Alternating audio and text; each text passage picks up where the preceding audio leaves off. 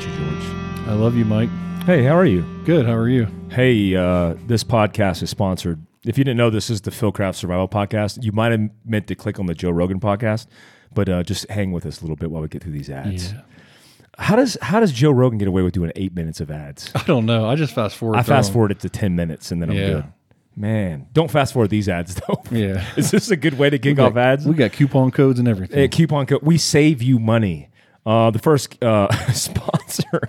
Oh man, I love it. Uncana. This podcast is sponsored by Uncana. If you have been watching us recently, then you'll know that we've been using CBD oil. You know why? Because we don't fucking care what people think. Like everybody's scared of CBD, which is associated with cannabis because it comes from cannabis, but it doesn't have THC. It doesn't get you high. I don't get it. Relax. Look, there are veteran LEO and federal communities that are getting more into CBD because they're looking for alternatives besides drugs. Nobody wants drugs. Nobody wants your stupid pharmaceuticals. I don't want your stupid pills anymore. No more, except for those ones that, never mind. Veteran owned and operated. I was going to go down a dark, dirty path. Veteran owned and operated, the Uncana team is actively fighting for DoD access to CBD with political pressure, community support, and a simple message. Hashtag OptNatural, OPT Natural. Uncana is vertically integrated, which just means they're freaking better than everybody else. They care because the dude who runs the company is a ranger, and rangers lead the way. Did you say small batch? Did you mention that? Nope, they're small batch. You want to talk about that? Yeah, so small batch, it's better quality control. You're not, it's not diluted. It's just there. You're making those quality batches each time, and Yeah, it's like craft beer for the CBD. Exactly. Oil. The bottom line is there's a whole bunch of people in the market space trying to take advantage of it and selling shit, and Uncana's not doing that. Check out Uncana, UNCANNA.com, and use Philcraft for 10% off your order. Also, this podcast is sponsored by Triarc, TRIARC Systems.com. TriarcSystems.com is our number one recommended choice for everything pistol-wise because they make a pistol platform in Glock that we use, Glock 43, Glock 17 Charlie, even their Triarc 1911. And the reality is there's a lot of companies that build a lot of sexy shit, but it doesn't do the job. And Triarc every single time does a job. In fact, I have probably about 10,000 rounds through my Glock 17 Charlie, and it's still running strong. And they also have Triarc rifles, and you can also get custom or build yourself the Triarc 1911s. Ooh. Yeah. Are you into 1911s? I have one at home. It's not a Triarc, though. So we need to Triarc, try if you're that listening, shoot one my way. That's for sale for $100, and then we'll use the coupon code Philcraft to save on the next purchase of your Triarc. Yes, we will. All right, I like that. All right, so also this podcast is sponsored by TrueBrain, TRUBrain.com. TrueBrain.com makes food for your brain. They actually have a couple products, including nootropics that me and Raul are testing out. Also, they do the ketone ester, which I'm a big fan of. If you're into the keto diet, or if you're just not into keto or dieting or anything at all, but you want to get the benefit, the cognitive benefit and the acceleration of brain fuel, check out their ketone ester. Definitely use Philcraft 15, Philcraft 15 to save 15% off.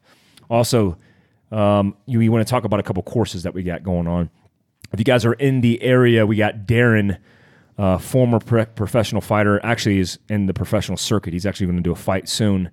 He's also a UFC trainer and a practitioner of jiu-jitsu and other MMA martial arts. He will be in the house with Raul April 13th doing a seminar. If you're in the tribe, you have a tribe membership for monthly or annual, you can get it for free, or it's $50. You could sign up at philcraftsurvival.com. On the 14th, also, Raul will be teaching carbine gunfighter in the house in Disregard. I just made that up. Did I make that up? It's a gunfighter pistol. I always say carbine because I always think the second day needs to be carbine. Yeah. I'll shoot carbine by myself that day. So that is a gunfighter pistol course with Raul Martinez. I always fucking fuck that up. Is that how you say it in Spanish? Yeah. How do you say it? You say it in Spanish. Martinez. Don't I guess. I don't know. Don't ever do Raul? that. Raul? Don't ever do that. You got to again. roll your R's? Dude, that's just weird, man. Okay. I don't know. I'm trying. I'll be there too on the range. So. All right. What else we got going on? We have San Diego this weekend, but it's all booked up, which is awesome. Yeah, it's all sold out. So if you guys are interested, you can't sign up. So don't worry about that. What else do we have? April. Easter weekend, we got yeah. gunfighter pistol and carbine. If you guys are interested, sign up. I'll be in Miami, or actually, I'll be in a town called Homestead, Florida, which is south of Miami, for Gunfighter, Carbine, and Pistol Easter weekend. And you're doing a Friday. You're doing a survival seminar. Weekend. A survival seminar, 6 to 7:30. More than likely in South Miami, probably on the way from the airport to my hotel. Still looking on a venue. The church that we had fell out, but we are looking for another place to host for about 50 people that we can bring in. If you guys are interested at any additional courses, check out philcraftsurvival.com. All right, guys, on the podcast today, we got James Kearns. James Kearns is the owner of Inside Enduro. We actually met him at the Rough Rider 100. If you're interested in coming out to next year's Rough Rider 100, we'll be out there, but it's part of the AMRA series for enduro racing. It was a really cool race. If you're interested in enduro racing, it's pretty hardcore, man. They even have the hard enduro circuit. That's actually the name, where guys are running 250 to 300s, running over hundreds of miles, potentially 6 to 8 hours, some of these races. And it's a true testament to physical capability, technical capabilities, and obviously your endurance. James is an expert. He's actually a pro rider. He's riding in the pro circuit right now. Shared a lot of good knowledge on how he got into the sport, how he got into the game, and then some of the tactics that he's used. But really interesting conversation with James Kearns from Inside Enduro. I know, he's a beast too. Oh, he's a beast. Right, his hands are like, dude, every time I hold his hand, it's huge. Like, man, like, how about you had big hands? You. It's crazy. Your hands are like tiny compared to his. I know. It's weird. I know. It's crazy. Yeah. So hope you guys enjoyed the podcast. You guys can check them out on Instagram at inside_enduro. All right, guys, let's kick it off. James, what's going on, man? Not much. Made the nice drive up here to Prescott, Arizona. So you're in the valley, right? You're down. Yeah, I'm a valley boy, apparently. Scottsdale, right? Scottsdale. So James just came up, and I told him to bring the Sprinter van. I'll have that on IGTV. But that Sprinter van you got, man, I'm jealous. That thing is just amazing. I dig it. What year is that one? It's a 2016, and I had a 2014 or 15 two-wheel drive, the 140 or the 144 length. Mm-hmm. And I basically did a Home Depot job on it. Yeah. With just the materials. Subfloor plywood. Just the materials I could find at Home Depot. That's awesome. That was terrible. That's what I got, the 2012 Freightliner, which is the same thing, but it's got, we were going to go down that road, and it's the 3500, but I'm going to hold out and get the four-wheel drive, because that one's four-wheel drive, right? Yeah. And the first one I did, since I did such an atrocious job on it, it made me stay true and plan out the 2016 one. Yeah. And put a lot of thought and about 300 hours myself into it. Oh, so you did that build yourself? 100%. Wow. Okay, so I'm going to have that definitely on IGTV for people to see, because I'm a big Sprinter van person, but I always wanted to build my Sprinter van out and have it have the modularity, because I wanted to be able to carry a bike one weekend, load out Fieldcraft stuff for another weekend, and then maybe make it a little nice to do camping or something. I didn't want they're $150,000 builds people are doing in these Sprinter vans that are just immaculate like a house. And I guess that's if that's your style, it just seems like excessive. I wasn't looking for something like that. Mine's pretty posh in my opinion, but I did all the floor rubberized. I wanted to be able to use it for any purpose. Yeah. And essentially be able to hose it or wipe it out. And it came out pretty well. And the story, it was a very cold winter in Montana. Mm-hmm. I had nothing to do and had an old shop, and we had taken down a bunch of cedar fence. So I took the chainsaw out. Oh my gosh. It's all cedar. No, what I did with the cedar is I cut all the cedar with my chainsaw because there was a iron belly stove and it was so cold. Yeah. And I literally locked myself in this maintenance building for 16 to 18 hours a day for the better part of 5 weeks. Whoa. And it was... You just got it done. I was insanely no stop. Yeah. No stop. But before I started, I planned it out like a house, essentially. Yeah. Knowing all of the electrical, where I wanted things to run, things that I potentially wanted to do later, Yeah. and had a plan. Any of the trim or any of the key items that I wanted, I made sure that I had ordered prior, Yeah. so that basically once I dropped the hammer, Yep. It's going to be done right. I was going nonstop. That's awesome, man. I want that level of commitment when I do mine. Which which was really good. But to be honest, this is really embarrassing. But I had a terrifying experience this weekend. What happened? Truly terrifying. Are you ready for this? Yeah. I'm a little ashamed, but what the hell? It's entertaining. So with the build, I wanted it to be soundproof. It's a panel van. So if you're going to be traveling in it a lot and you want to listen to the stereo, talk on the phone, you want it to be quiet. Yeah. And you also want it to be insulated if you're camping in it and it takes very little heat. So on the interior, it was done 100% in Dynamat, basically that tinfoil tar Yeah. for sound systems. Yep. Boom, boom, boom, Yep. boom.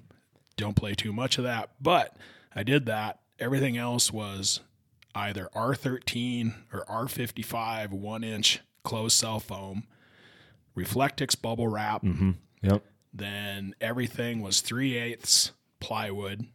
And then everything that had upholstery was a 1/4-inch upholstery foam, and then the upholstery.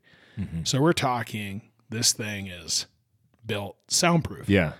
So we're in a race in a place called Murphy, Idaho, and I was running a little behind, and I needed to get to the starting line. And it was a bomb start.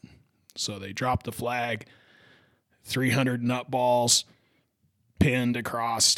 Well, I'm not always pinned. I'm a little more, have some preservation going on, but across the sagebrush, and I need to get there. So everyone had pretty much left the pits, and I was frantically trying to get the last things ready to get going. And the weather was pretty windy and unsettled, and I didn't have the doors all the way open in a locked position. And at the last second, I decided there was one thing I needed to get out of the back. Mm-hmm. And so I jump in. I've got a helmet on, boots on. There's stuff kind of all over the floor, so I'm trying to navigate that, and I'm grabbing this thing. Well, the wind comes up and closes the doors, like kaboom. Yeah. So it goes from light to completely dark immediately. And I'm thinking, I have a race start in 5 minutes. Yeah. And I'm potentially locked in the back of a fucking van. So it's semi-terrifying. And there's a release. I was like, man, there's got to be a release. Yeah. And I thought I'd tried it before. And I don't know if the way they closed together that it wedged something. Yeah. But I was hitting it. And it wasn't. And it wasn't opening. You're stuck in the back in full kit, like kitted up. Yeah. Getting hot quick. Like the temperature is rising, what seems to be anywhere from 10 to 15 degrees every 3 seconds. And I'm thinking, all right, I'm ready to go Samsonite Gorilla and bust myself out of this. Yeah. I mean, I was ready to go full Viking. Committing.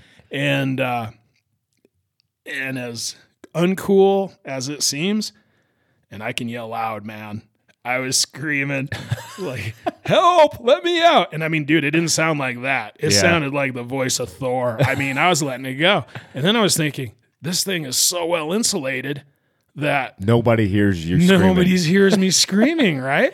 And I'm pounding on it. And I gave it the shoulder a couple times, but I was going to give it the full, the full business. Kick the hinges. Yeah. Well, and you've seen the hinges on a Sprinter van. Oh, yeah. They're full steel. Oh, yeah. Beefy. Yep. And, man, and I don't know how long I was actually in there. Maybe it was only a couple minutes. Yeah. And I was howling mad, just screaming. And then finally, click, it opens up. And this old guy's got to be in his 70s. He peers his head in around the corner because he didn't know what to expect. Yeah. People are so weird these days. Shit goes on and people don't want to say a thing. Oh, they just want to walk by, ignore it. And he was like, well, I heard the yelling, but I didn't know exactly what was going on in there. Yeah. So I was somewhat apprehensive to open the door. Yeah. I'm like, I'm glad you did, man. Holy shit. So I jumped on the bike and That's boom, awesome. Did you make the start? I did make the start. But man, that was pretty weird. Actually, I haven't tried it out again. I'm going to close, get myself closed in there again. Yeah. Make sure that works. You got to. Yeah, that's freaky. Well, we just replaced the hinges on my 2012, and there's a whole bunch of, I don't know how yours works, but like you have to unlock from the center console. We have like a unlock thing, but it works half the time. It's just intermittent between, I guess, 100 and the length of the bed. It sometimes opens the back door, but sometimes it doesn't. Yeah. You got to go around. Yeah, it's this one's the same way. So you have a pretty, I would use the word comprehensive career. Like you've done, me and James met at Rough Rider 100, and he has a podcast called Inside Enduro, and he does a whole bunch of stuff, which we'll talk about later. But, I mean, you have a really unique journey through life. I mean, you're a professional rugby player. You're a big-time hunter. You've been in this industry of packing and kit and equipment for hunting. Let's start from the beginning, man. There's a lot of stuff to cover, but I want people to understand kind of where you're coming from. Like you started off, and were you a professional rugby player prior to the hunting stuff, or how did that work? Wow, I mean, Let's start from the beginning. how far do you want to go back? I say we go back to the beginning. Let's go back to the rugby days. I'm assuming those were the kickstart days. I don't know. You name the time, I guess. It kind of starts before that. Mm-hmm. You started in Montana? Yeah. Yeah, let's talk about those days. All right. Yeah. So you're a kid raised in Montana. Mm-hmm. Kind of came from a broken family. Yeah. Same Yeah. as a lot of people. Oh, yeah. A lot of anger. Yeah. A lot of trying to figure out who you are. And fortunately, wrestling was a big thing in Montana, and which is always interesting when you put 2 5-year-olds on a mat in a circle with 300, 400, 500 people screaming bloody murder. It's like something like a scene from Spartacus. Oh, yeah. Really. Yeah. Because you have one kid, he's looking at the other kid. You're 5, man. Like, I guess we're about to get this on. Oh, yeah. I mean, that's how we think about it now, but I don't know what the hell you're thinking then. Yeah. And it was funny because I've watched it since, and you see the young kids, and hell, man, the kid who wins may cry. Yeah. Oh, yeah. The kid, they both may cry. Yeah. Who knows? Who knows what's going to happen You now? have no idea what's going to happen emotionally. Yeah.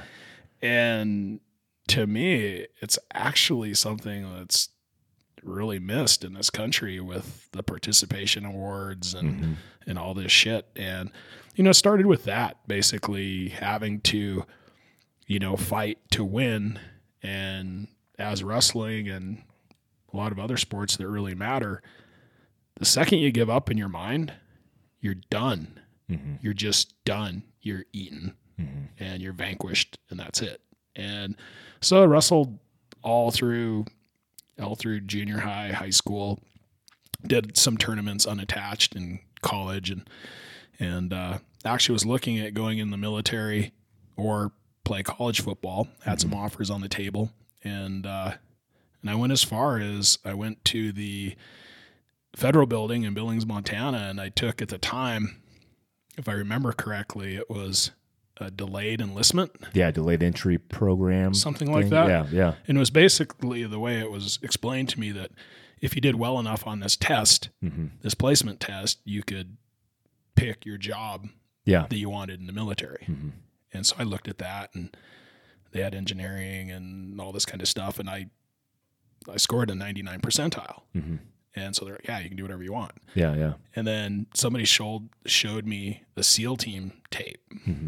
Well, that looks cool. Yeah, yeah. And I think there was a swimming pool in it. Yeah. And I think it had something to do with someone being drugged by their feet backwards to fill up their sinuses to make them feel like they're drowning. Yeah. And at the time, and this is my cop-out, so I'd gotten that far of going down the path. And I watched that video, and I thought that was cool. Yeah. And I'd always had big, thick glasses as a kid, and I had a diopter of -5. Yeah. And I don't know if you know what that means. What is that? But without glasses, even as a kid, like I mean, you couldn't drive. Yeah. If I was sitting across from you right now, we're 3-4 feet away. Yeah. I could tell that it's you just by your shape. Yeah. But you couldn't see and distinguish No, features. you're blurry as hell.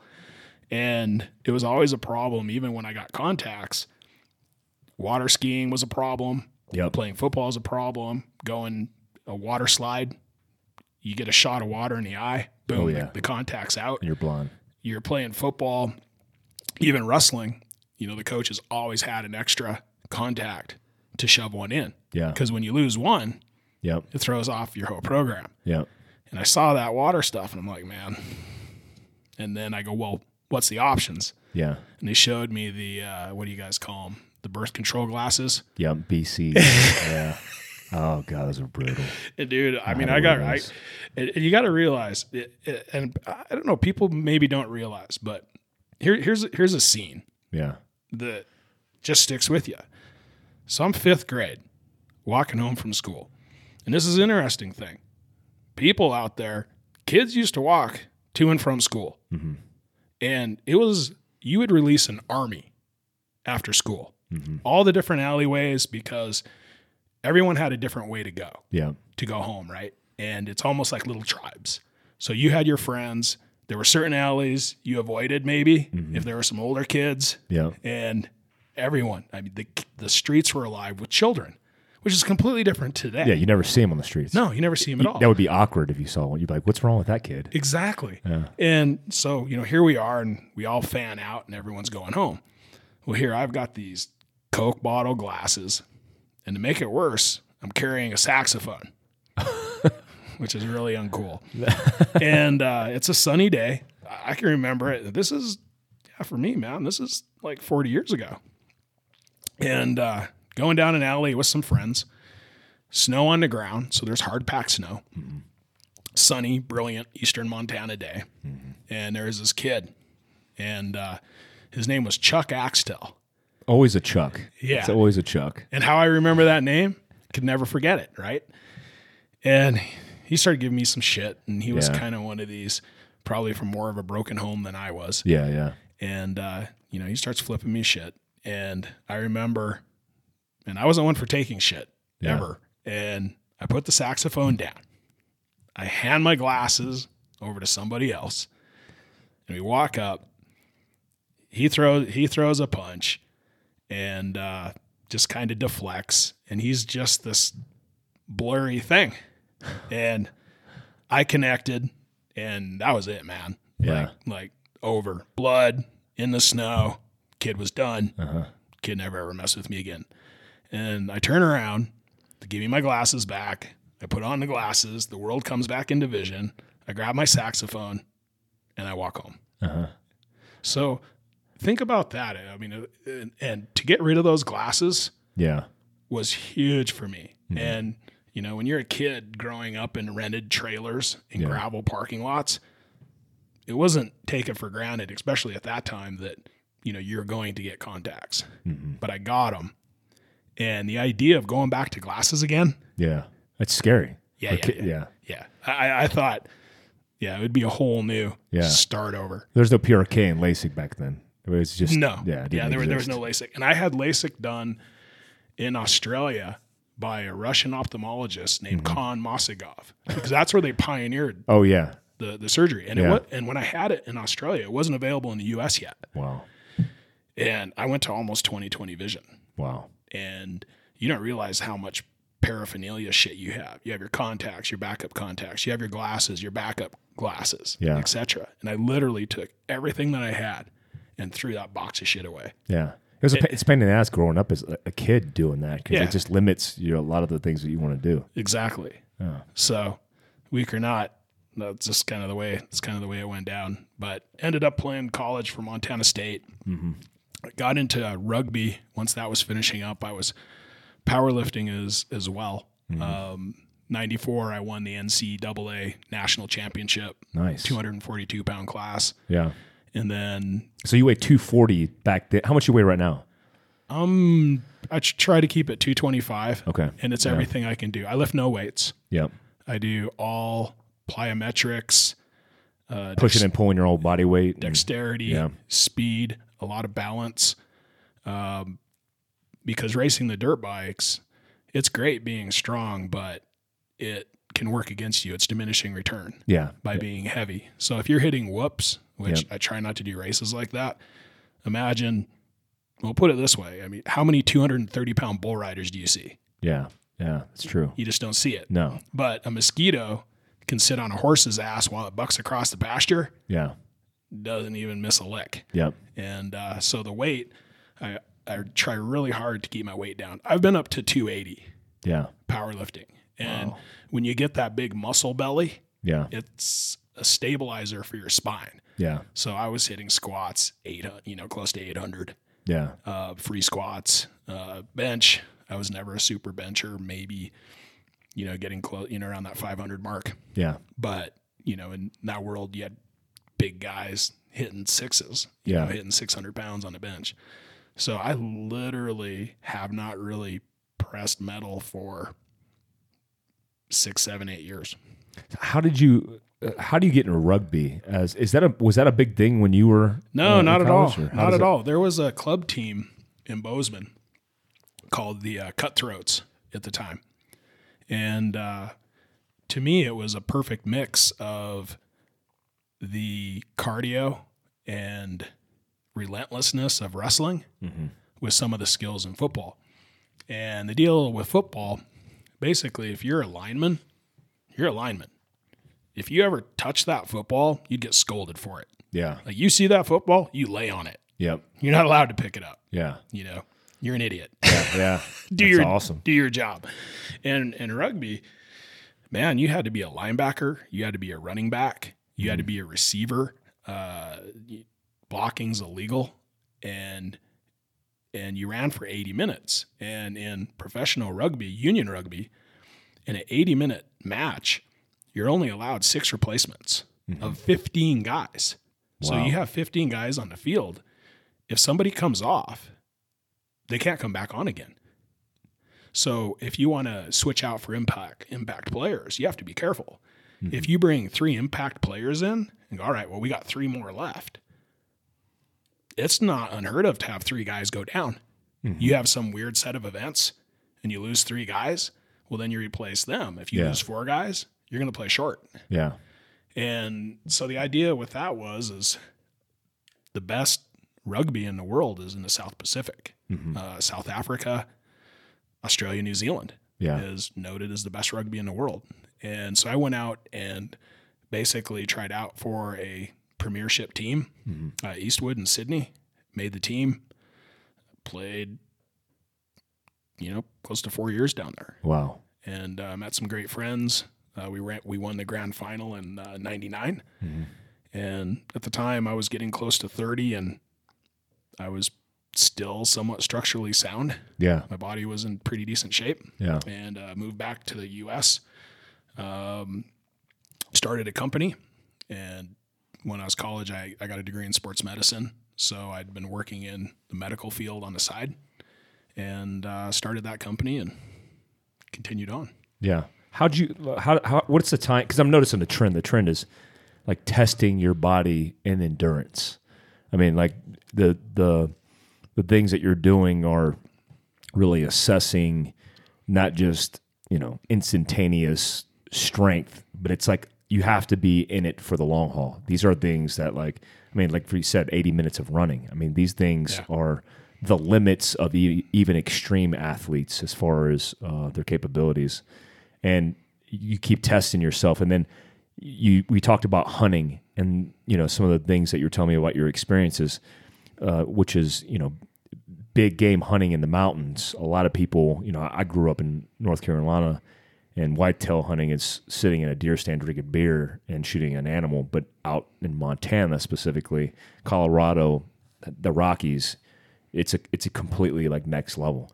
How did you get into hunting? And then what was the connection there for wanting to do some of the things that you did that were pretty extreme in hunting? Well, part of the thing, I think a trend that I've hit is not having to survive things. So if you play club rugby, for example, the big thing is, hey, we played. They don't really care if they won or lost, but they survived. And so let's drink beer till we pass out. For me, that wasn't acceptable. I like to have, I would say a synonym would be having a gas pedal. When other people are going at a level that they're just surviving, I have, if I want to turn it up 30%, I have it. And I could turn it up to 30%. Yeah. You have control. You have control. Yeah. And when you have that control, you can dictate what goes on. You're not in a survival mode just slogging to the next thing. With the hunting, yes, extreme hunting. I still have not been in a tree stand in my entire life of hunting. And there's been a lot of hunting, man. Yeah. And I'm an Alaskan guide as well. And I've taken enough people that I couldn't help but notice is when you're hunting through these extreme places. Yes, they're extreme, but they're also incredibly beautiful. And you'll have someone hiking with you and they're just looking at their feet. Yeah. And they're just wishing it was over. They're just suffering. They're completely suffering. Yeah. And to me, I wanted to be at a state where I could do that. And I'm looking around. I'm looking around. Yeah, I'm working my ass off too, but I'm looking around. I'm enjoying what's around me. I'm enjoying the experience. And it's still, there's a lot of death marches. Don't get me wrong. Yeah. There's been a lot of 24-hour plus humps nonstop, but that was the thing that pushed me. Yeah. That pushed me. It didn't matter what you were doing. Let's take the survival thing out of it and let's get past the survival. Let's embrace it. Let's embrace it. Let's crush it. Let's move on. And that's where the extreme hunting came from. And my first hunting experience, my uncle was a Vietnam vet. And again, I think I'm 5 or 6 years old. He has like a 1970s Datsun B210. So now it's funny. You think of hunting in the U.S. and you see giant 4-wheel drives and giant trailers and lift kits, and man, you need all this shit to kill something. Yep. And we're in eastern Montana in a Datsun B210. That's awesome. I mean, that's kind of like, that was like a Prius with a, kind of the equivalent of a Prius. Yeah. With the hubcaps on it. Yeah. Yeah, horrible. And we go out and he shoots this mule deer doe, and he field dresses it, and I started to get a little sick. I'm 6, and we put it on the roof, which a mule deer in Montana, a big one, is they can get 160, 180 pounds. I mean, this is a big animal. Yeah. Put him up on there, and he's blood's coming down the windshield, down all the windows, awesome. and man, strapped on the roof, and you head home. Yeah. And I remember, I don't know, I think it was 6-7 years ago, there was a picture, I think it was in Rocky Mountain Elk Foundation, that this, again, I guess the social machine was already going, that there was some type of import car like that, a small car, and it had a small 6x, I mean, it's big, but rack wasn't that big, but like a 6x6 bull, or maybe a raghorn bull, is basically taking up almost the entire car. Yeah. So it's strapped on, and everyone was saying, or not everyone, but the discourse was, how disrespectful, having that animal covering your entire car. And this is, it's like $1,000 car. Yeah. As opposed to what? Opposed to what? Like if you put it in your fucking $60,000 truck, that's going to make it better. Then, well, that's better, and obviously coming from the background from a kid that I had seen, it's like, fuck you people. Yeah. I mean, here's someone, they can afford $1,000 car, and they went out and they hiked and they shot this bull. Yeah. And they got that son of a bitch up on that car, which I'm sure was no joke. Yeah. And got it out of there, and somehow that defines them as a person. Yeah. And it's substance too, because, when you're growing up hunting, you're more than likely hunting for food to fill the fridge. And a lot of people nowadays are just hunting for the gram. They're doing it for social media. They're doing it because maybe they want to be known as that guy who's hunting, but it's not necessarily I mean, I know a lot of guys actually that they do it just because they want to be known as that. So it's kind of like this image thing, but they forget like the staple foundation of American hunters are people who do it because they want to get the meat to feed their families, and it's a partition of that, and on top of being a family tradition as well. And so it's like you have to do what you got to do. I mean, it's not for the gram. It's a complex deal for me. I can show you a roll of pictures that would blow your mind. Mm-hmm. Not one of them have ever been on social media. Mm-hmm. As far as I know, there is not a picture, one. And I'm not saying I'm against that. Yeah. I just don't know what it is. It's something, and that's with a lot of these efforts. And that's what's interesting, even doing these podcasts. That's where it's been a little bit different. Most of the things I've done it for my own personal satisfaction. Mm-hmm. And I can't exactly explain that, but if you go back to the hunting thing, it started out with going with my uncle. And then as a kid in Montana, you could do the hunter safety. And I actually heard you guys talking about it on a previous podcast. Mm-hmm. It was a full week deal. Yeah. And for a kid, it was like long because it was 5 o'clock at night, 5 to 9, mm-hmm. like 4 hours a night, which as a kid, that's pretty long. Yeah. Especially when Dukes of Hazzard was on Friday night. Oh yeah, you're missing out. And not many 2 ways to record that either. No, there was no recording device.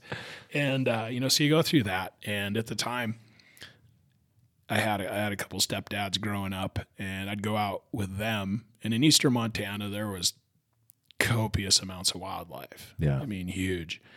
And you could shoot a buck, usually 2 does, antelope, buck, another 2 does. So you're looking at 6 tags per person. Wow. And so we'd go out, and their idea of hunting basically was buy a case or 2 of beer, mm-hmm. and literally drive around. Spotting from the road. Yeah, spotting. And there, there was no outfitting then. So this is a different time. Mm-hmm. And so you have no outfitters. So pretty much all the private landowners, if you asked, a lot of times you didn't even have to ask. Yeah. You just go out and hunt and drive the 2 track roads. Yep. Basically like a 4-wheel drive safari. Mm-hmm. And I remember asking, hey, can you drop me off here and I'll walk up this coulee? Because I just wanted to walk. Yeah, yeah. And as you grow up, like I was going with them because I had no other choice. Mm-hmm. And I just learned to despise it. Yeah. And just despise that kind of hunting. Yeah. And man, they would race to cut off antelope herds. And my job was to hold all the shit that was on the dashboard because shit's literally flying full airborne. I mean, you're catching air. Yeah. They had a new truck and they bent the frame. Wow. From jumping it, trying to chase antelope. That's awesome. And, so I'd hold on to that stuff. So fortunately at the time in Montana, I got my driver's license when I was 14. And I started working at the age of 12. And I can go back on my Social Security form, and I was paying FICA and that kind of shit from the age of 12. Wow. And so I'd saved up, and I bought a 68 Mustang out of a salvage yard in Huntley, Montana. That's awesome. And it was primered brown, not even primered gray. Yeah, yeah. You couldn't even be that cool. It was primered like rust brown. Yeah, like rust brown. And it had hubcaps on the front, and it had Krager rims on the back, and it had 4 different brands of tires on it. Yeah. And so I went out, and there was a kid that I wrestled with in Billings, and they were the Lee family. His name was Chad Lee. And I went out to their place and said, so I'm 14. I have my driver's license. Mm-hmm. I'd gotten a rifle from somebody, just a piece of shit, whatever. And went out there, and I remember it was muddy, and you had to be really careful with that Mustang. And parked it on a county road, hiked in obviously by myself, shoot a deer. And I was trying to field dress it, and obviously I didn't have a saw or anything to break the pelvis. Yep. So I was trying to dislocate the pelvis, and it was dark and I didn't have a headlight. So I was stamping on it with my foot. Yeah. I was covered in blood. Yeah. I mean, I had blood, solid blood all the way up my arms, blood on my face from just stuff splashing. And I drug that thing back, put it in the trunk with legs sticking out, drive towards town. And there was a little store called the Blue Basket. And I remember going to pay for gas and this kid's there with his dad. He's like, Dad, like, look at that guy. And here's this, guy with like blood all over him. And his dad's like, shut up, kid. Shut up. He's like, but Dad, it's blood. It's blood, And so that's kind of how it started. So I just, everywhere I went, I would go and adventure. Yeah. I was that kid. I wanted to see what was on the next ridge. And that's the difference, right? Because it's too easy. If you're just driving around in safari land hunting, it's easy.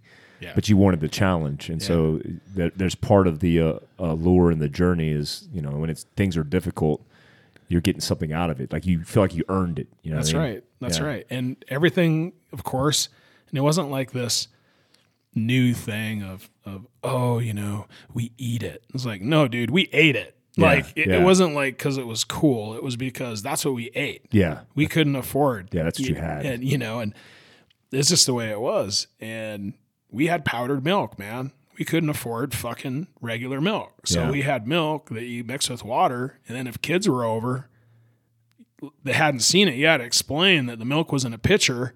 Yeah. Because it wasn't out of a cow. It's because it was mixed with water. Yeah. And, no name brand cereals, all that kind of stuff. It wasn't that, oh man, there wasn't anything to eat directly out of the refrigerator that was in a peel pack. Yeah. It was like, no, there wasn't anything in the cupboards either sometimes. Yeah. And you just did that. Yeah. And that kind of led into, and I just have some disdain today with, you hear about trophy hunting. Yeah. Trophy hunting's bad. Yeah. But unfortunately, and you guys, you do enough, you guys deal with enough of stuff that as you get older, things are just complicated. Yeah. You just can't say trophy hunting. Yeah. And 100%. just let it stand. You just can't say that. Yeah, it's complex. And it's complex. And I'll give you another story. Here's my definition of trophy hunting. Mm-hmm. So you go out. Well, you do this and you do this and you become a better shot. Mm-hmm. You become a better woodsman. Mm-hmm. You become stronger, fitter. So then it just doesn't seem right to walk over the first hill and shoot a doe in the head. Mm-hmm. That's just not, you're going to eat it all the same, but that really just, there's really not much fulfilling about that. Yeah. So as you get better, you're like, all right, I'm going to go for a bigger one. Mm-hmm. And a bigger one. And the bigger they get, and this is a study I wrote a long time ago, but somewhere said that as I remember, that once a mule deer a buck hits 4 years of age, 85% of them die of old age. Yeah.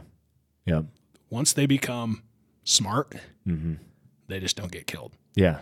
It's either they're learning. They're either a mountain lion or, and they stated how some of them wouldn't even come out for the rut. Yeah. Like if they didn't feel up to it or whatever, they didn't even come out of their, their hidey holes in the mountains, even to rut. And, they call them the gray ghost. So to get them, you got to look, you got to journey. Yeah. You journey. And that's what trophy hunting became for me, was just matching my skills because I had to hike longer, hike further, put more time in, more commitment. And that's what it became. So yes, the antlers got bigger. They all got eaten. Yep. Had nothing to do with the eating thing. It was like they're going to get eaten regardless. But it was just that thing. And I don't see how that's any different with anything else in life. As you become more proficient and better at something, you want to take it further. Yeah. Push the limits. Simple as that. Hey guys, it's time for an intermission break. This podcast is sponsored now. Hey, this podcast is sponsored by Duke Cannon. Hey, can a bar of soap be patriotic? Yes, it can. It's a lot to ask. It's just a bar of soap, right? It doesn't get out a little flag and wave it around. But consider this. Duke Cannon's superior quality grooming goods for hard-working men are tested by soldiers, not boy bands. I think George used to be in a boy band before he joined the military. They partner with active duty military to develop new ideas and review products in the hygiene realm. Anything that doesn't meet the high standards of soldiers doesn't happen. Most importantly, Duke Cannon is committed to giving back to the men and women serving our country. God bless you. That's why a portion of the proceeds directly supports veteran causes, which is an important issue or important fact for us at Fieldcraft Survival. So when you're using Duke Cannon's big-ass brick of soap or premium hair goods that give you news anchor thick hair, have you seen George's hair lately? Raul's hair is on point. That's because of Duke Cannon's. They have premium hair goods that give you news anchor thick hair or beard shaving goods that help you put your best face forward. Don't be surprised if you start humming the national anthem. So, hey guys, definitely visit DukeCannon.com right now and get 15% off your first order with a promo code using Fieldcraft, one word. Fieldcraft, one word. Free shipping on orders over $35 as well, which is a twofer. I don't know if you knew that. It's a twofer. All right, guys, back to the podcast.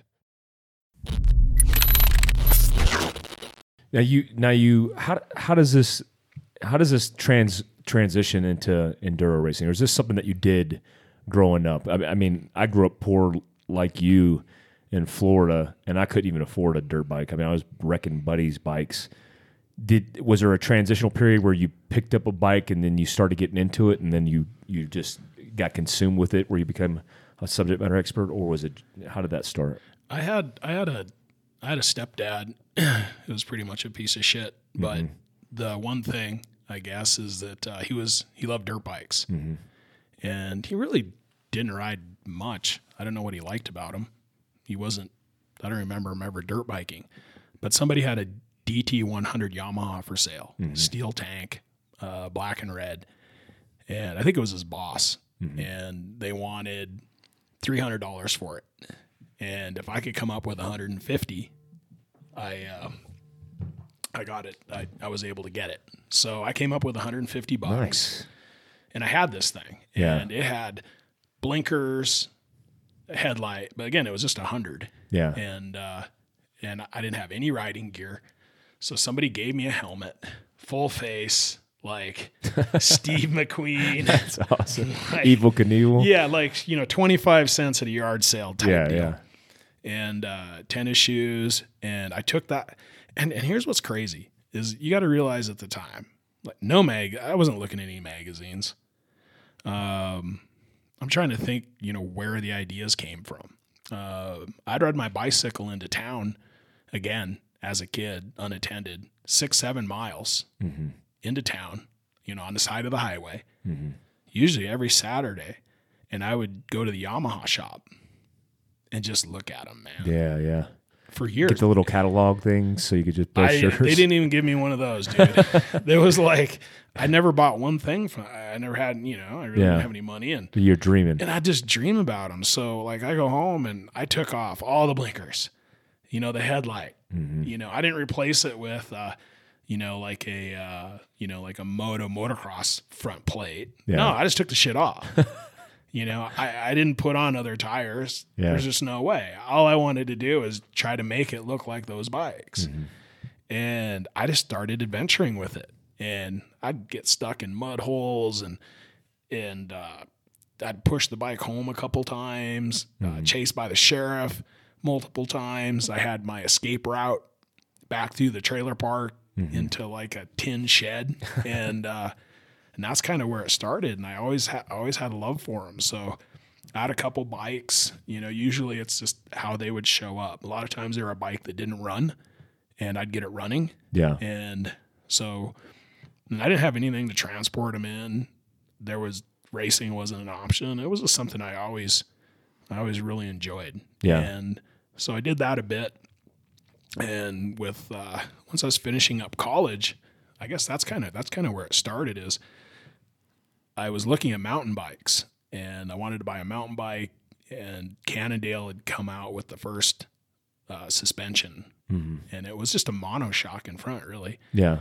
And it was like $2,400. And that was like, that was the creme de la creme. Yeah, the best. And I looked at that and I'm like, shit, I had a job. I'm like, man, that's a lot of money. Man, I wonder what kind of dirt bike I could get for that. Yeah. So I went to the dirt bike dealership said, what can I get for $1,500? And he took me out back. And it's funny. It was desert racing, like a 1986 or 88 white tank, white plastic, red frame, KTM. Oh, With a 640 LC4 engine. what? Yeah. Dang. And at that age, you're like, Yeah. hey man, That's like a Ferrari. oh dude, like the bigger the engine, the Yeah. better. Which is not true. Not true, yeah. True. I can educate you on that. And so that thing was just a monster. And Yeah. and man, it would stall in the worst places. Like when you really didn't want it to stall, that thing would just bleh. And and after your chest bounced off the handlebars Yeah. from the immediate deceleration. Yeah. Usually when it stalled, you were in some horrible place. So you're trying to get the thing out. It was gnarly. That's awesome. And man, I just rallied that thing all over the place. Well, explain what's the difference for people who don't know. What's the difference between motocross and enduro? Is it called enduro still? Yeah, enduro is a pretty wide term.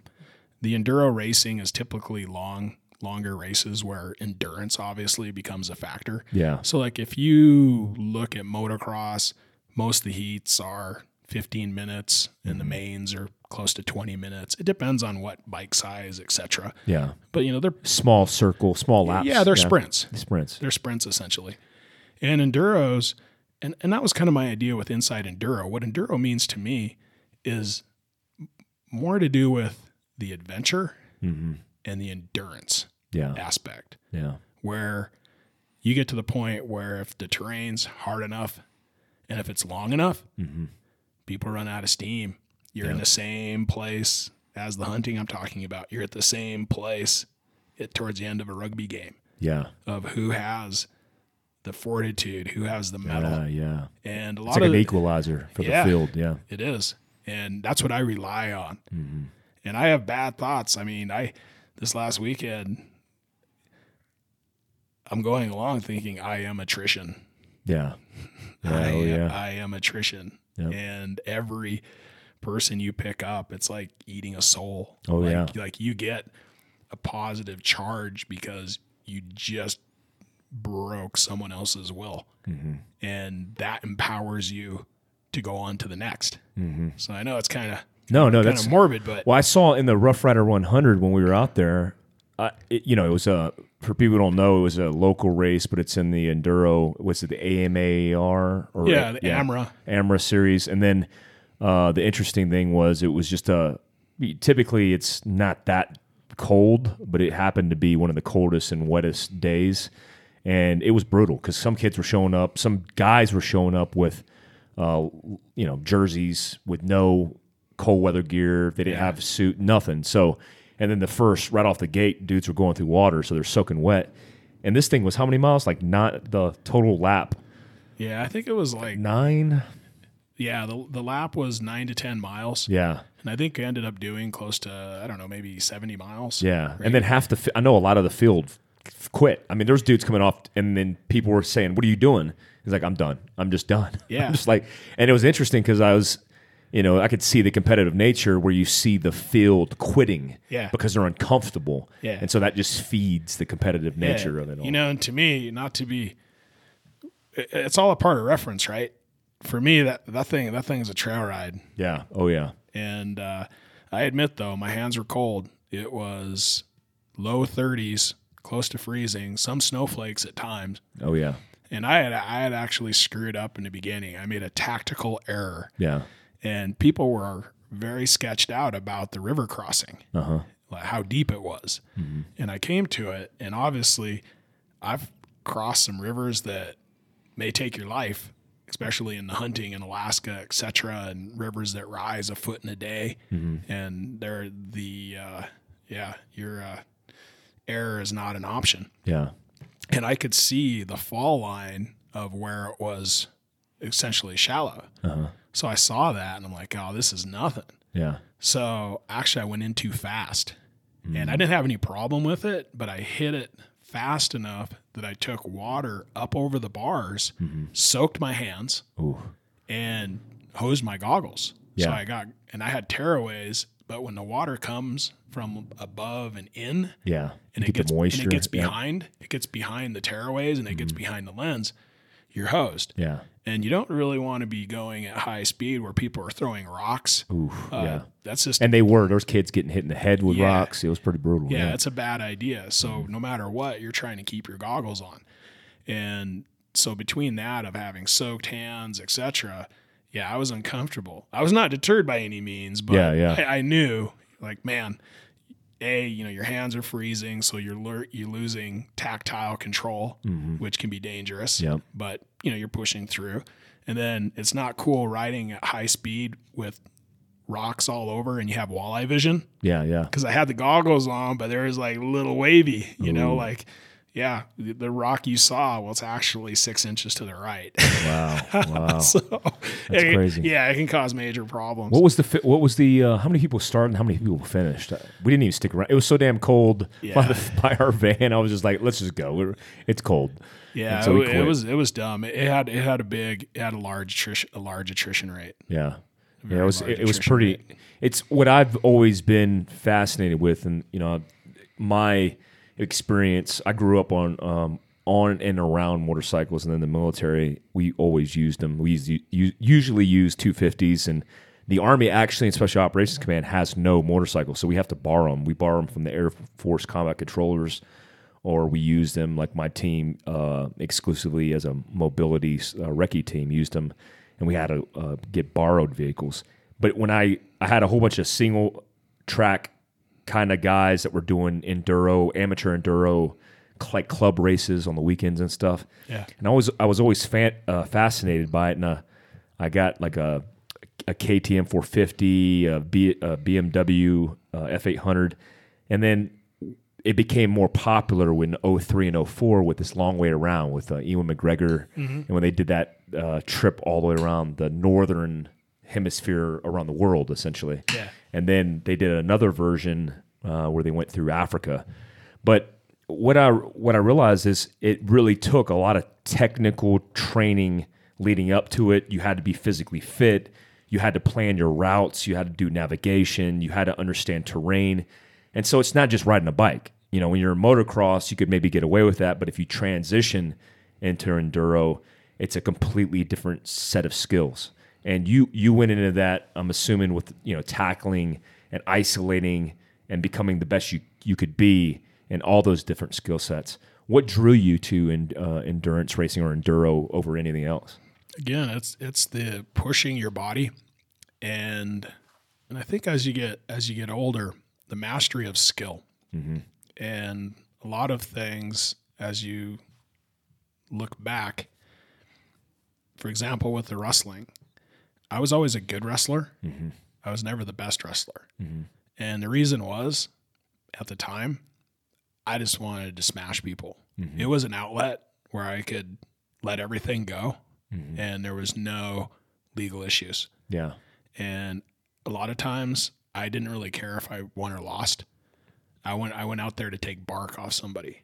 Uh-huh. And I think at the time that was good for me. That's what I needed. It was a better outlet because a lot of my friends went down other routes and didn't end up so well.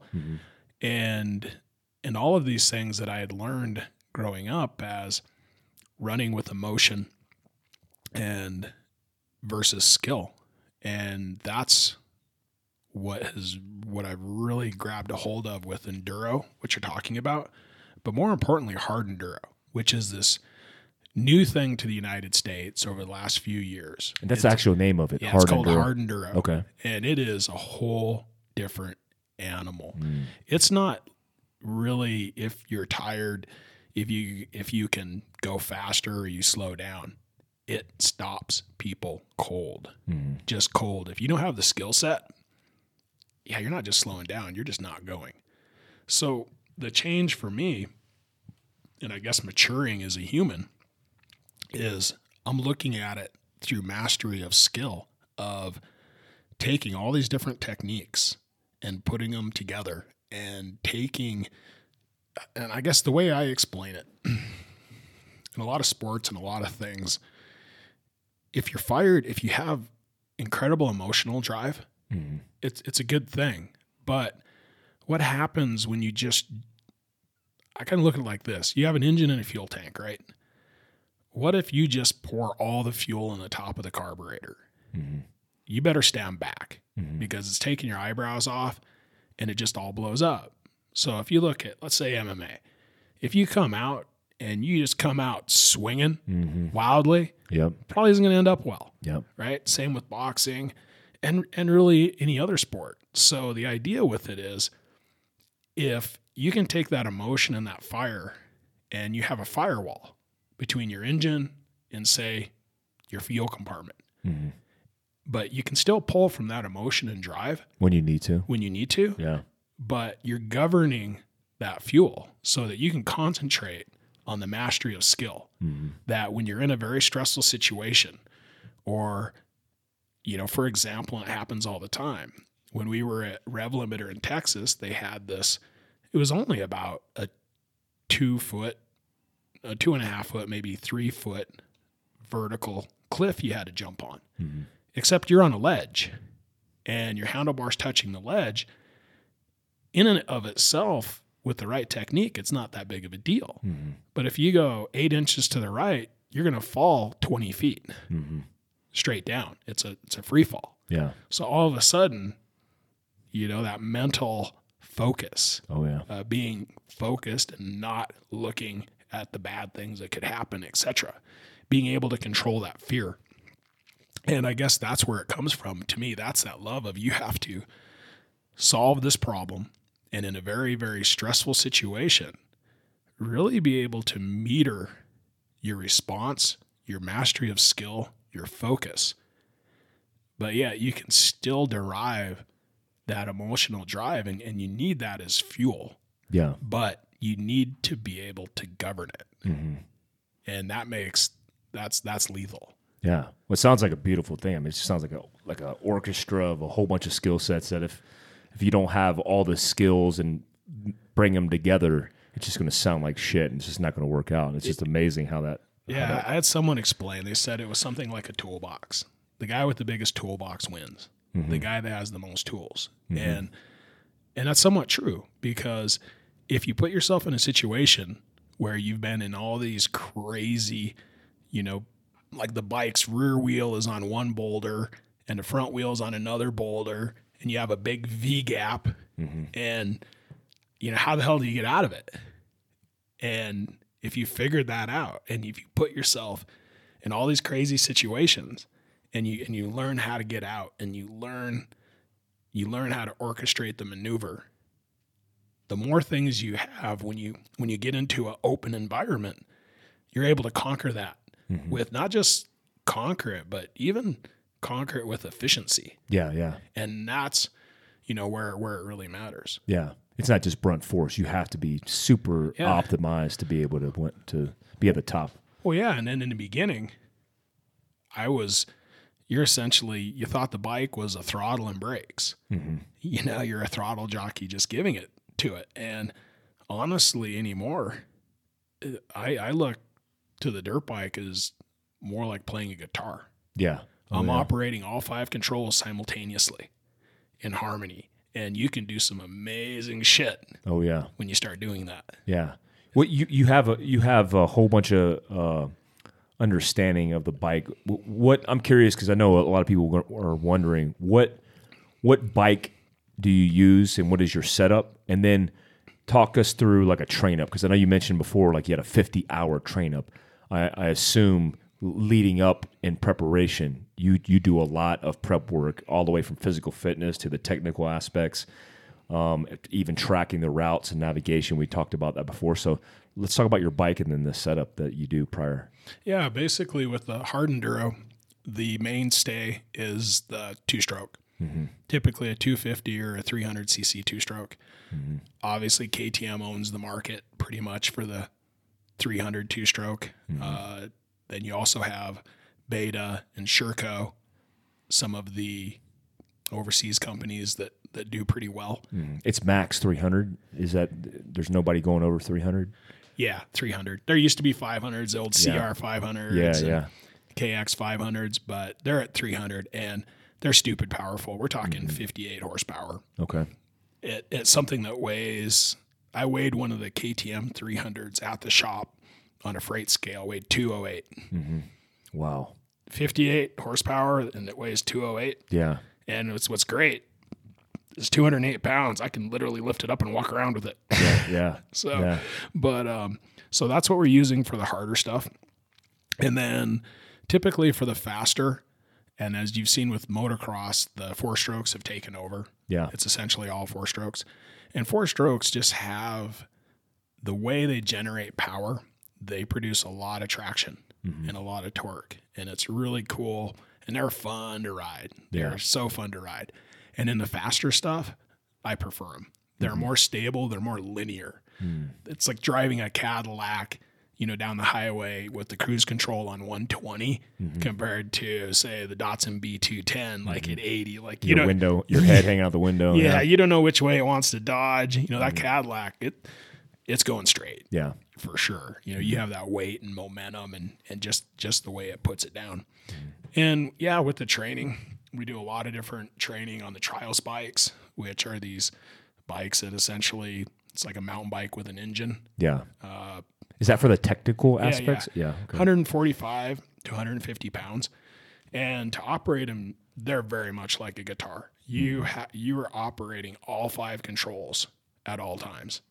So, front brake, rear brake, throttle, clutch, shifting, all of that. Yeah. So you're doing maneuvers where you're holding everything. Yeah. Where you're holding the rear brake, the front brake, giving it throttle, giving it clutch, all at the same time, simultaneously to get a desired result.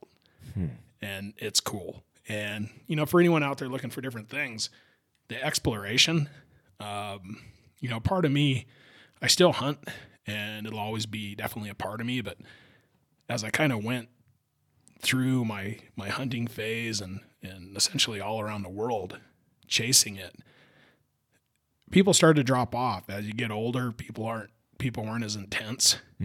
And I found myself just doing it by myself.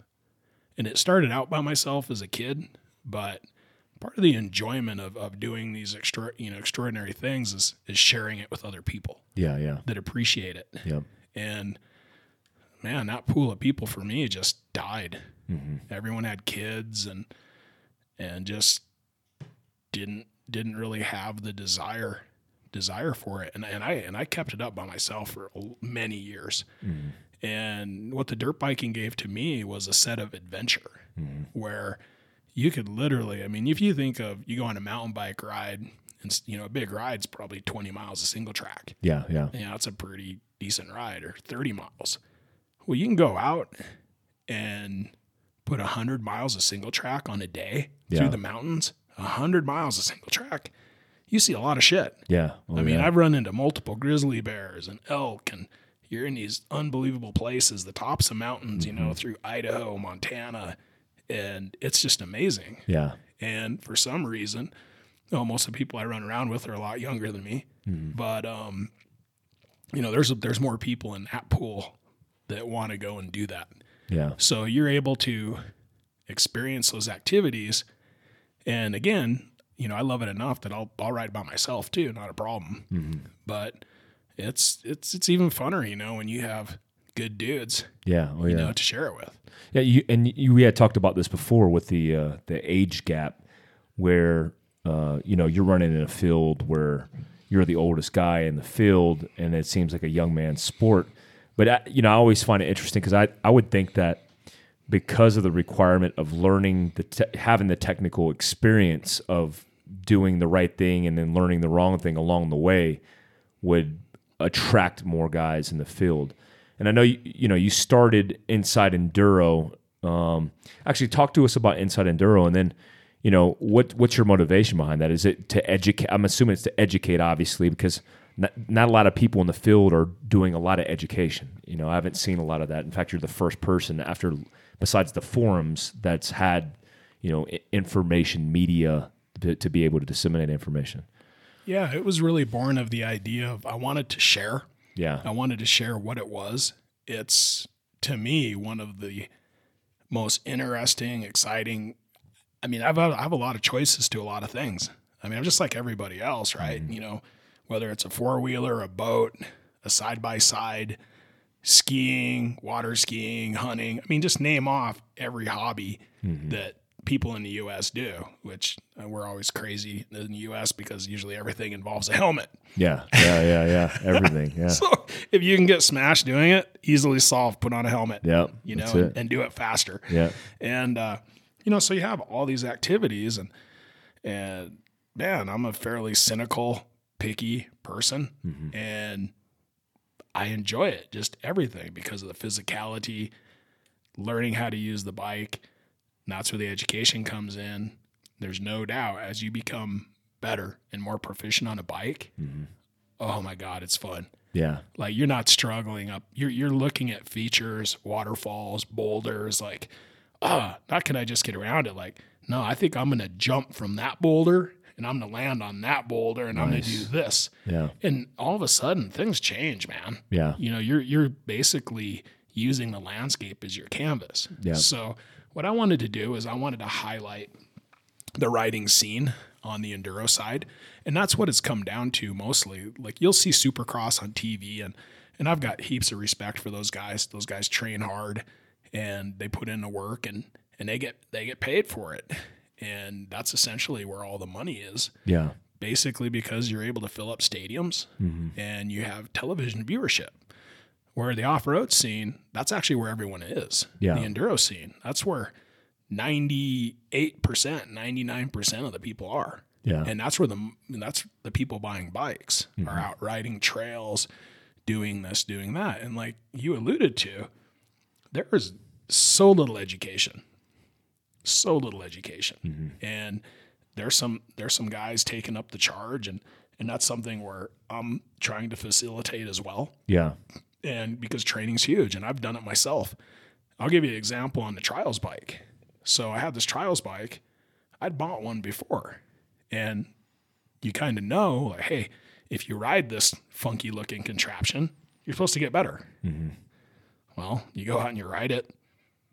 Yeah, I don't know. You start doing some different stuff, but nothing amazing happens. So then I sold that bike. No big deal. So finally I got another one. Like, all right, I'm going to try this again. Got it. Doing the same thing. Like, this is stupid. All right. This has been going on in Europe for like 100 years. That's essentially where all the dirt biking and motorbiking originated from. Yeah. So you're thinking, all right, they've had all these world championships forever. There obviously has to be a general rule book of the physics, of technique, of what you're supposed to do on one of these. So I got online and looked across the U.S. and searched the websites for hours. I found one place. Wow. One place in the United States. Trials Training Center in Sequatchie, Tennessee. Wow. Where the hell is Sequatchie? Dude, I've been there twice and I don't even know. I used my Garmin navigation, so I honestly about an hour and a half out of Nashville somewhere. Yeah. Towards Chattanooga, I think. That's crazy. And it's literally in with the hill people. Yeah. And some dude just teaching how to do trial bike technical riding, huh? Some guy that had some interest bought a 60 acre or 600 acre. I wouldn't call it a farm because it's all rock. Yeah. Basically oak and rock.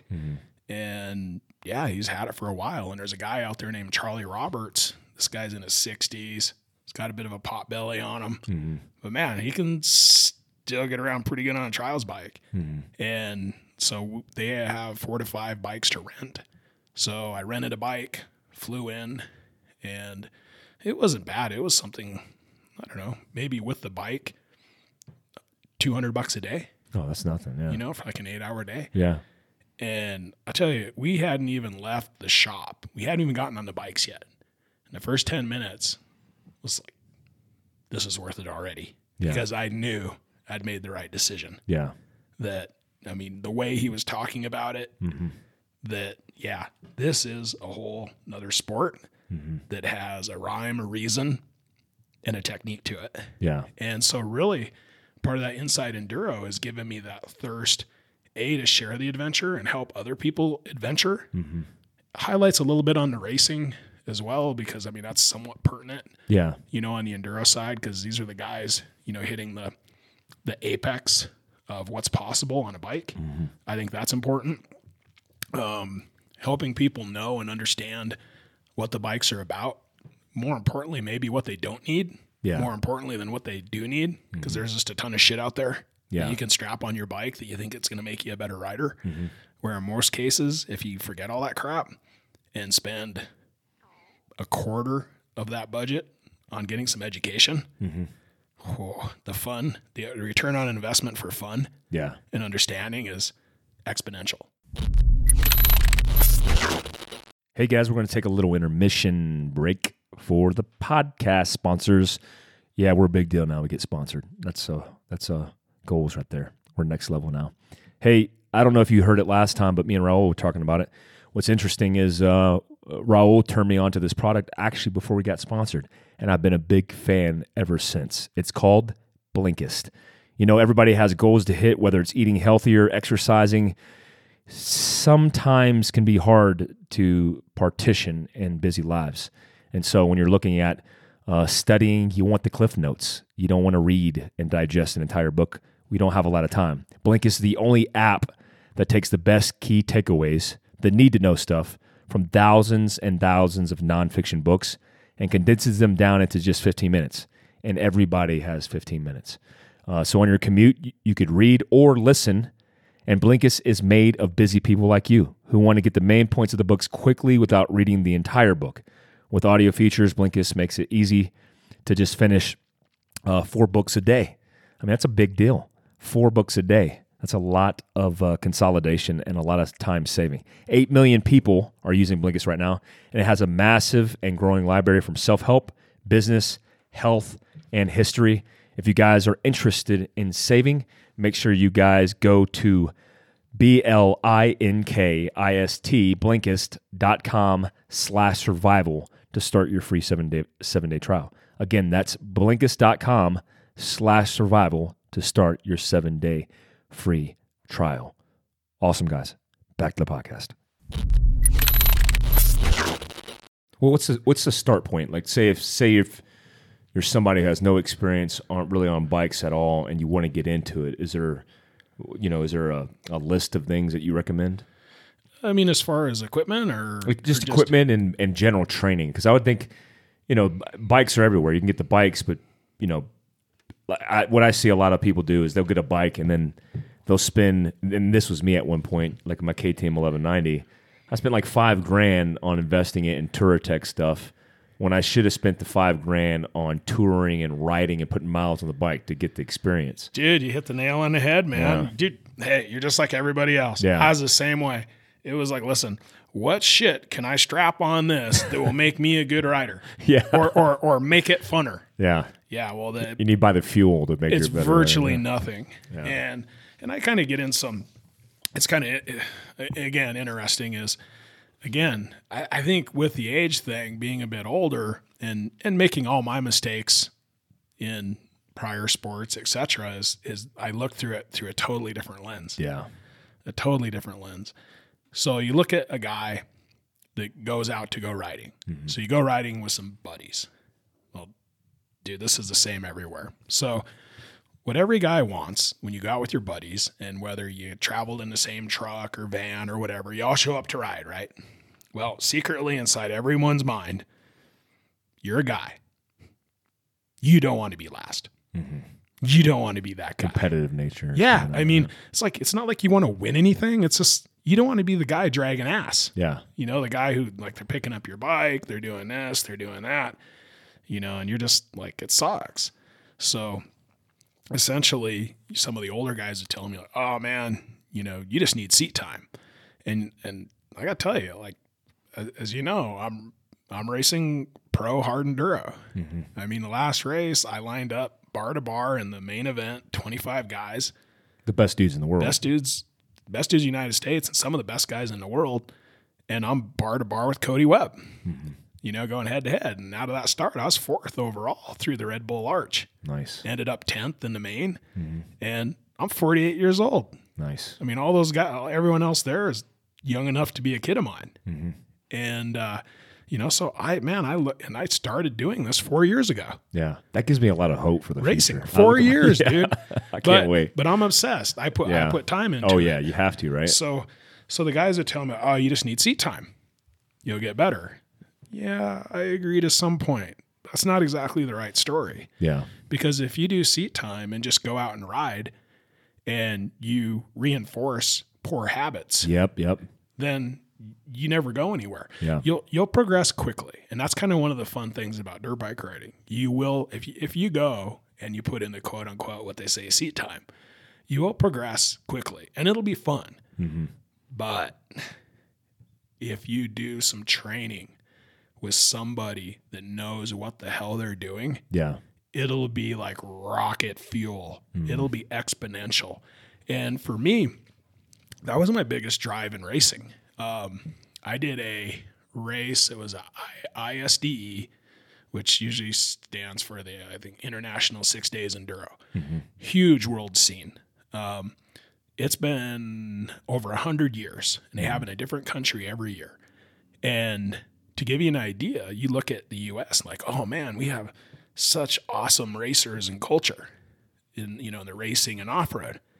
In over 100 years, you know how many times the U.S. has won the ISDE? How many? Once. Oh wow. It was like 2-3 years ago. Yeah. First time ever. Wow. So there's a whole world. Yeah. Like this is like the world. Yeah. And they get down, man. Yep. And they have a rich culture. And with that culture comes that education. And that's a little bit what's missing. If you don't have somebody to help you along to develop those habits Yeah. and develop the right technique, it's quite difficult. It's quite difficult to get to that level. Yeah. And so from seeing that for myself, I was like, all right, I went and did this race and I got my ass kicked. Mm-hmm. And I wasn't mad because I got my ass kicked by other people. What I was mad is that, I guess the way I could explain it, say your riding level on an average day is a 6. Yeah. You're 6 out of 10. Like your average it out. And you go to race and you put in a performance of a 3. Mm-hmm. Like literally 50% of what you're capable, not what you wish you could do. Yeah. You're like 50% of like how you ride. Yeah. That happens a lot to most people. Yeah. And that happened to me. And I was so disgusted with myself. I'm like, how come I couldn't ride just how I ride? Mm-hmm. But because of the stress, Yeah. because of Mental blocks and yeah. Because of everything that was going on, I put in a 3 and I was infuriated. And then the game was on. Yeah. I'm like, listen, it had nothing to do with anybody else. Mm-hmm. It's like, I'm going to figure this out for myself. So I literally went on this all-encompassed journey of looking for knowledge, seeking knowledge out, and applying. Dude, I take notes. I write notes. I learn techniques. I refine techniques. And the crazy thing is even at this level, like, yeah, man, I'm 48. Yeah. And I've been, it gives me a reason to keep my physicality on point. Mm-hmm. And there's very few people who can keep up with me on that. Yeah. Yeah. It's just the way it is. Yeah. Now I'm trying to catch up on the bike skills and the racing part. And the way I look at it, it's weird. It's like, wow, man, here I'm at this point, but I don't even see an end yet unless I just age incredibly quick. Yeah. 2 weeks, I'm like, I can't do it anymore. Yeah. But I have a whole list of endless of shit I need to work on. Yeah. It's not just kind of like some sports, and I'd been there where you wrestle to a point and because I was not doing the right things, I just didn't see the progression. Yeah. Like I'm at this point, there was no clear view of where I was going next. Yeah. I had no idea. Yeah.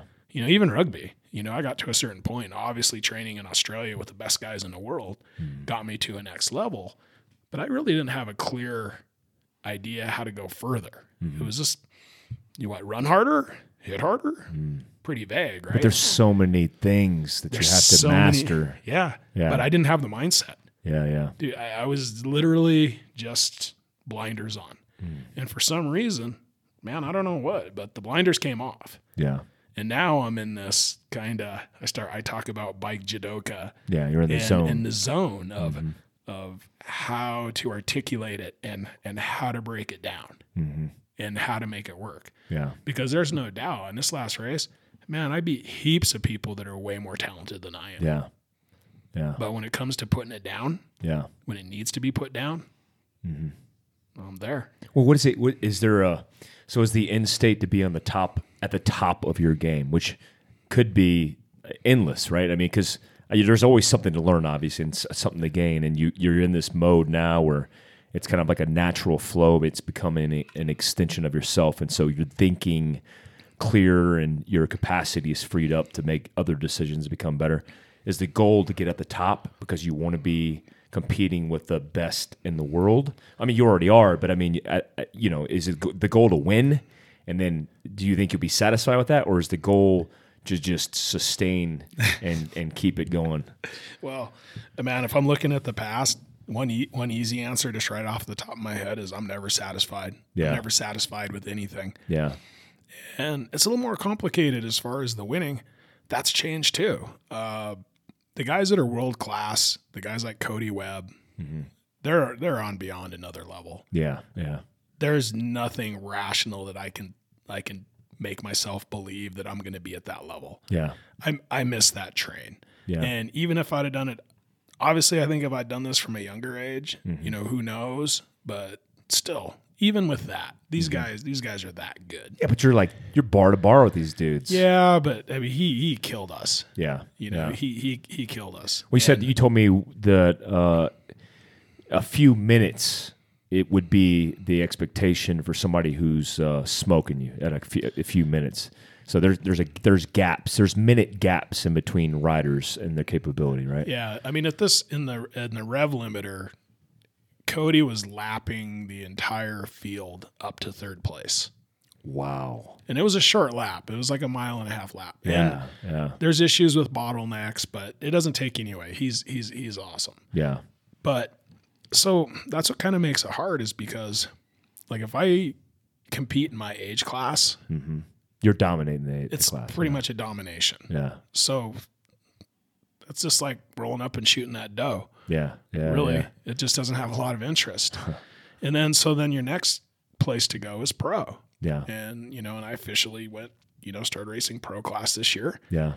And, the big first national, and I'm already qualified for the national event because I qualified last year because I finished in the top 20 pros in the country Yeah. for that. And, do I think I can win? That's what's hard is like I train so hard. Well, I hate to say this. No, I will tell you, Mike, I am not going to win. Yeah. I can assure you that. Yeah. But so that's the only kind of thing that makes me somewhat vacillate. But then another change has happened that has made my racing and performance even better is I've learned that, dude, I'm not racing against these guys. They're irrelevant because you could pull out a name, any name. I'll make one up, Sam Smith. Well, if you weren't trying to beat Sam Smith, there would be Dan Smith. Yeah. There's always somebody. There's just another person. Yeah. So in this type of fight, when you're dealing with emotional control, control of technique, control of skills, who are you fighting against? It's just yourself. It's just yourself. Yeah. And that's what it is right now. And my racing's just taken to a whole new level Yeah. because I'm racing against myself. Yeah. I'm controlling my emotion, controlling my heart rate. And you can see it like when shit goes bad, young guys, man, they're just like, they're losing the race. Yeah. And they just adrenaline dump and they lose their shit. I mean, Temper, everything's anger, gone all off. emotions. Yeah. And then they get through it and dude, they're spent. I mean, they literally just blew their wad. Yeah. But it's gone. Yeah. It's like, dude, there's another 4 hours left, Wow. and you're like, seriously, you are compromised. Yeah. And I feel myself now. I get in those situations, the worst situations, and I almost go cold blooded. Yeah. It's a methodical. I know we're in the pole. Yeah. And that's what's going to get you through is being efficient, being calm, and, being strong. It sounds like therapy a little bit. It sounds like a therapeutic it is. version of it. And a lot of people have talked about it that, when you're going at that speed or that level, there's no time to think about other shit. Like, you're not wondering, like, if you paid your utility bill. Yeah. You're just not. I always look for things like that. Yeah. That's why I enjoy riding so much, because it's an opportunity it's like hygiene. It's like finally rid myself of all the plaque mentally, because I'm able to just check out, stay focused on the road, on other drivers, and even just a 30-minute ride. It's a good experience of that. Yeah. I've ridden the adventure bikes too. And I guess the way I could explain it, that's just like a starter drug. Yeah. Oh yeah. Because there's enough time to wander. I've actually started to fall asleep. I've fallen asleep. Yeah. On an That's adventure when bike. I used to fall asleep on my Harleys because they had cruise control and highway pegs, and I'm like, if I'm falling asleep on a bike, it's time to get off on something else. On to something else. And when you're on that dirt bike and you're rallying, man. Oh yeah. And you're watching every friggin' rock and every ledge at speed, and you're zipping like half an inch here, half an inch there. Dude, there is no time to even think about. And I've had it happen where my mind starts to wander. Yeah. And you're just like, whoa, dude. Like you mentally like talk to yourself like, snap back. Like, dude, this is gonna end bad. Yep. Like, focus now. Stay in it. Yeah. And for me, that's a big checkout, because you're able to take that and a lot of time I'm thinking about technique now, and instituting that technique. Cause I'd like to think that, you've built enough of those neural pathways by doing correct training. And believe me, that's a lot of it. Yeah. Is that does happen. You would hope, but still you'll find yourself kind of bowing out on the basic techniques. Yeah. And you really have to keep yourself in line. Well, and that, I just think about the evolution, and we had talked about it before the podcast, but is there a place for the evolution to be reciprocating back into actual training, to actually run, inside enduro, a school or something like that? Because there's, like you said, there's a gap there. There's nobody really doing it and doing it well.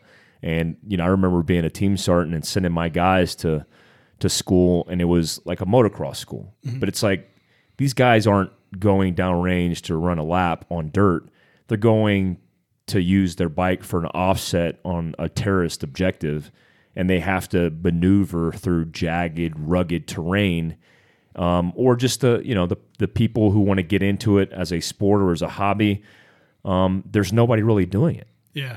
There is some. You're lucky in Arizona. Destry Abbott is a infamous desert racer. Yeah. And he has D8. Yeah. And they're endurocross and do off-road training.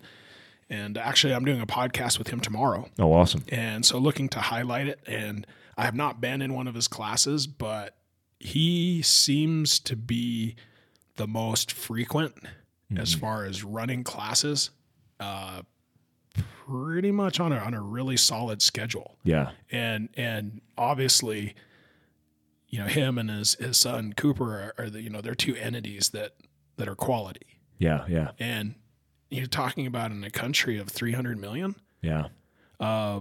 Some of the top racers of the international scene, particularly Paul Bolton, is a friend of mine from the UK. He's doing a lot more classes, and you're seeing Mario Roman and some of these other kind of these flagship guys, let's just say the best 10 guys in the world. Yeah. That before an event, they're doing like a day course, at least doing basically an introduction. Yeah. And it's definitely a start, and that's kind of cool. And I think the formality, I would like to do one of Destry's classes. Yeah. He does some 3-day classes. I would just like to see how it breaks down. Yeah. And I'm sure they're good. But I'd like to see it, firsthand. Yeah. To see how it reinforces what it trains, etc. And yeah, I think there's a huge space, and that's something we've been trying to facilitate this training, promote this training. That's why I'm having him on the podcast. And yes, I would like to do something with Inside Enduro. I look at my knowledge. I'll do some rides. I did one here up in Prescott, or Mayer actually, a week ago or so. Yeah. And I got invited on this ride, and when I get invited on a recreational ride, Yeah. a lot of times we call it a charity ride Yeah. because you don't know who you're going with. Yeah. And the expertise. Are you chomping at the bit? You're just like, what's happening right now? You have to mentally prepare yourself. Let's just put it that Yeah. way. Prepare yourself to be disappointed. Can you even do a rec ride now? Like, could you just drive around and leisurely enjoy?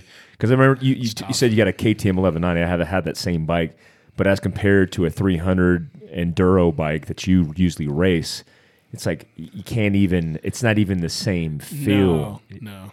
It almost drive you mad. It seems. Well, to give you an idea, I went and got. I'll come back to that, but going off the 1190, I bought some of these giant loop soft panniers. Yeah. And I did a trip with some friends, basically circumnavigated the Lee Metcalf Wilderness, 1,500 miles. Oh wow. And we climbed to most of the fire lookouts. Yeah. And it was a killer trip. I think we averaged about 300 miles a day. Oh wow. And there's a section that's one of the coolest. I think it's on all the adventure bike routes. It's called the Magruder Corridor, and it goes from Elk City, Idaho to somewhere out of Hamilton, Montana. And it goes over the Nez Perce Pass as it drops into Montana. And it's literally, I think from Elk City, it's like 120 miles of Jeep trail along the Bitterroot Mountains across. It's amazing. Wow. I mean, just awe-inspiring. Yeah. And I've got full gear on, and I'm jumping these. They're kind of these real light Kelly humps. Yeah. So you can hit them, and I mean, you're only maybe 3 feet off the air, up in the air, but you're going like 30 feet. Yeah. And I ended up ripping out my panniers because I was jumping it so much. And when Just the impact of hitting the ground. And when I'd land, the H-bar stand would kabam, because it's on springs. So the thing would go down, and then it would come back up and smack the frame. And I get to the point where, yikes, you get used to it, and you start, you're sliding corners, and then you're pushing it and jumping, have no problem jumping in 1190. Yeah. And doing that kind of stuff. So yeah, but no, it's a big focus of mine. That's part of what I want to give back is getting people interested, for people again wanting to check out and get something that truly does kind of get back to that, whatever you want to call it, that takes over your mind entirely. Yeah. And brings a calmness and a satisfaction. Yeah. Getting in that flow state. Yeah. It's amazing. Yeah. When I started, I was disappointed when I started getting into adventure bikes that there's not a lot of schools. Like we have the Overland Expo coming up May 16, 17, and 18, which I love the Overland Expo, and they have a dirt enduro, adventure bike section, and they have training and stuff. But if you didn't go to like those kind of events, those kind of technical workshops, you just wouldn't even know how to ride. Like some guys who pick up adventure bikes come off of Harleys like I did, and you don't know even how to do, you don't even know how to control that bike. I mean, there's not a lot of basic information for how to get into it. And I think that's what needs to happen. There's not as many, like Destry Abbott's school definitely seems like the way they seem organized is that it's almost a formal setting. Yeah. And that's what you need. And there's guys like I went and did a Jimmy Lewis class once. Yeah. And he puts them on, and his schedule is somewhat erratic because he's doing other things, and it's just kind of hit or miss. Yeah. And a class like that, good or bad, I remember I did it on a 300 enduro bike, and there was a guy there on an 1190, and he's kind of like, well, all of this goes the same direction. You need this for whatever bike. And overall, I think it depends where you're at in your riding. Yeah. For a beginner, it was fine. Yeah. For me now, obviously not fine. Yeah. But overall, good, no doubt. I mean, at the time, it was the right thing for me. But like you look on an adventure bike, and I got to say, I learned this from Jimmy. It's when I come in on the 1190, I don't come in and stop like a Harley. I dismount while I'm still riding, Yeah. Yeah. and I mount riding. Yeah. I Like you're throttling on as you're getting on. Yeah, Yeah. I start. So I got a foot on the peg, and I'm throwing the leg over as I'm driving down the road. As I'm coming into a parking spot, I'm off the bike, riding the bike. So then there's none of this stop, Yeah. put down the kickstand, try to swing your leg over your gear Yeah. and all your All shit. these tall bikes. Yeah, and they're tall. Yeah. And, just like those little things. And being comfortable to control a bike like that Yeah. is a big deal. Well, 600-pound bikes. I mean, it's Yeah. like, yeah, you have to be. Yeah, like when I can't remember what school it was. Like it was through BSR, but it was like, just giving a little bit of throttle and understand that you have to stay engaged. Like the drivetrain has to stay engaged for you to get that traction, and trusting that you could turn the bike, sideways as long as it's still it's engaged. So it's not going to fall over on you. Yeah. But those kind of like the little cone drills and stuff. Like people don't understand that. They don't understand the physics of the things that are going to happen at the basic level. And you can just go get your,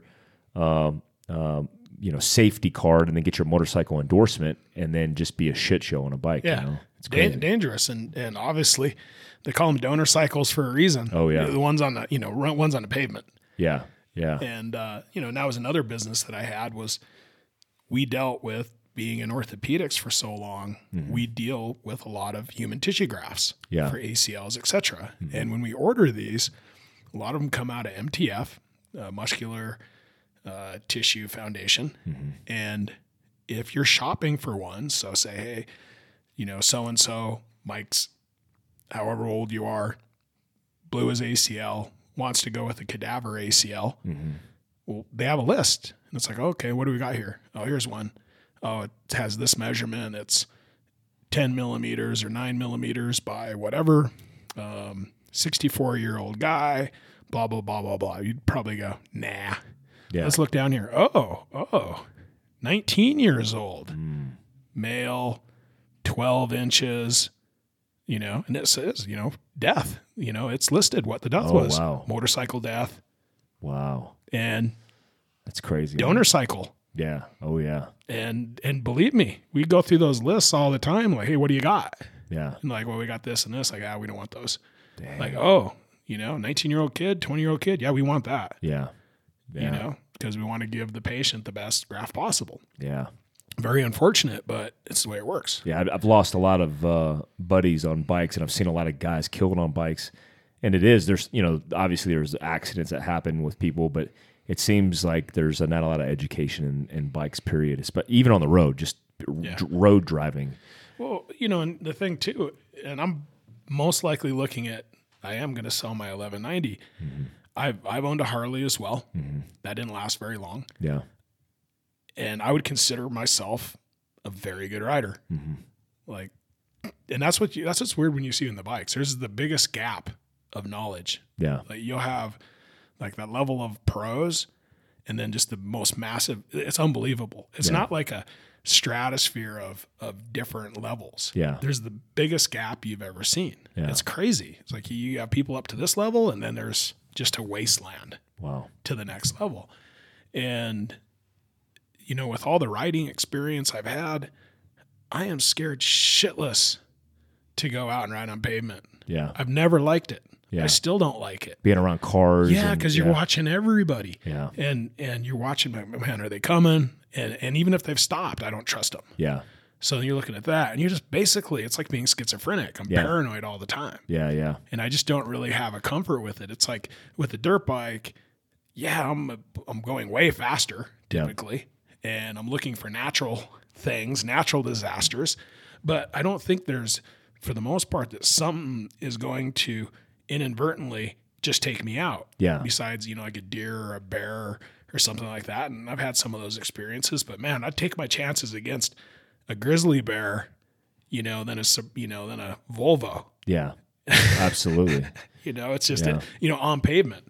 Yeah. And man, the pavement scene, and especially with the texting, man, you see it all the time. That's what scares the People shit out of me. swerve at Like, you and you look at their eyes and you know where they are. They're right in their lap. And you're just like, you fucker. That just makes me nervous, man. You're right. The distracted driving has just changed the game for on pavement. I used to get palpitations getting on my Gixxer 1000. I had a 05.